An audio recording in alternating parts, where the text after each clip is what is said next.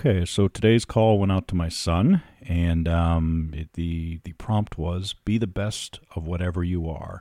And just a little background: he is renovating an old house built in, I believe, 1885, and had original wood flooring on there. He tore that up, put new subfloor in, and is now replacing the flooring with the original flooring that he tore up, fitting all the boards, just around all the new walls, that sort of stuff. So anyway, that's a little bit of background when you hear him talk about putting flooring in and fitting in and around cabinets and walls. So anyway, here is today's podcast. So anyway, enjoy it.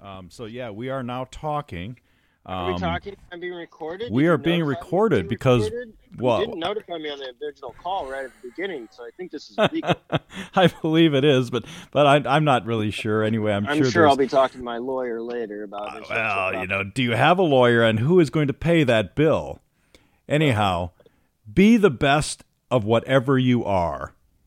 Like the best toilet bowl cleaner? Be the best of whatever you are.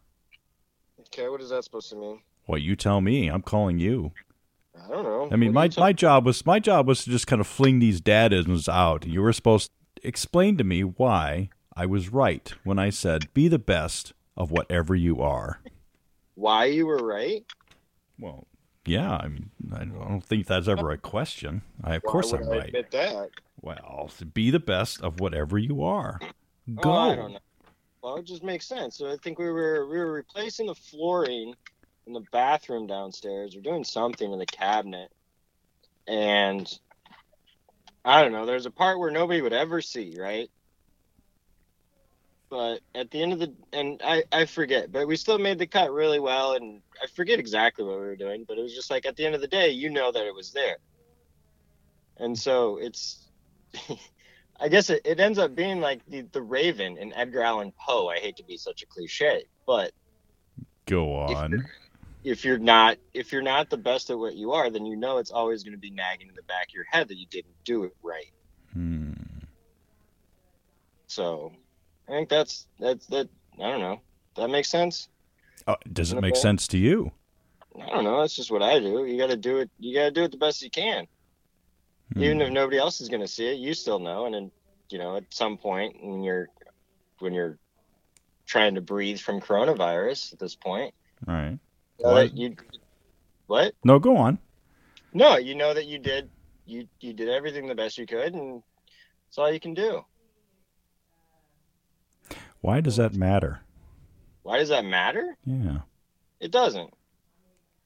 It only matters if you actually care or give a shit about what you do. It only matters. It doesn't really matter. For no other purpose. The only reason it matters is if you're it only matters if it matters to you, right? Mm-hmm. And so at the end of the day, you can look at it and say, you know what, I did the best I could do, and that's it. It doesn't matter if you don't care. So is this a universal dadism? Do dads say this? And they know in their heart they're right when they say it. When you're 2-3 years old, you're toddling around, and okay, I will. But when folks grow up, the majority of them, it doesn't matter to, but it has to, right? At some point. Well, I think I don't know. I think it matters. It matters to people that it matters to, right? And so I imagine that there's a certain sect of people that it doesn't matter, right? Because they're just. Do you think these people had dads that said stuff like this? I don't know. I've only ever had one dad. Make that. We have to fix that mistake, don't we?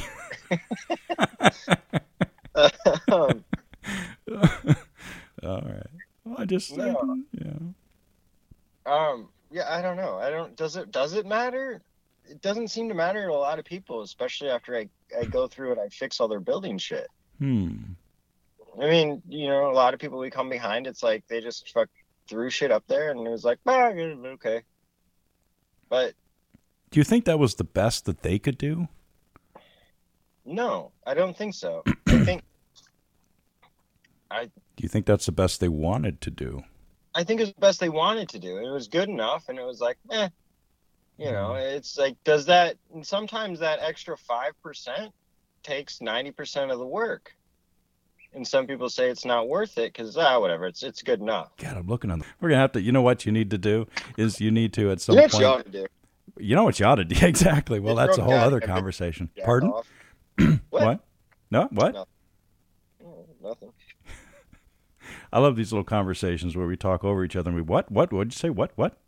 Because we both know what the other said. It's true. It's all about keeping the joke alive. It is, you know. Milk a joke. Utterly ridiculous. Utterly ridiculous. Yeah. How's that Aerosmith album, by the way? Something's wrong with the world today. I just don't know what it is. All right. Well, you got anything else going on? No, not really. Just working.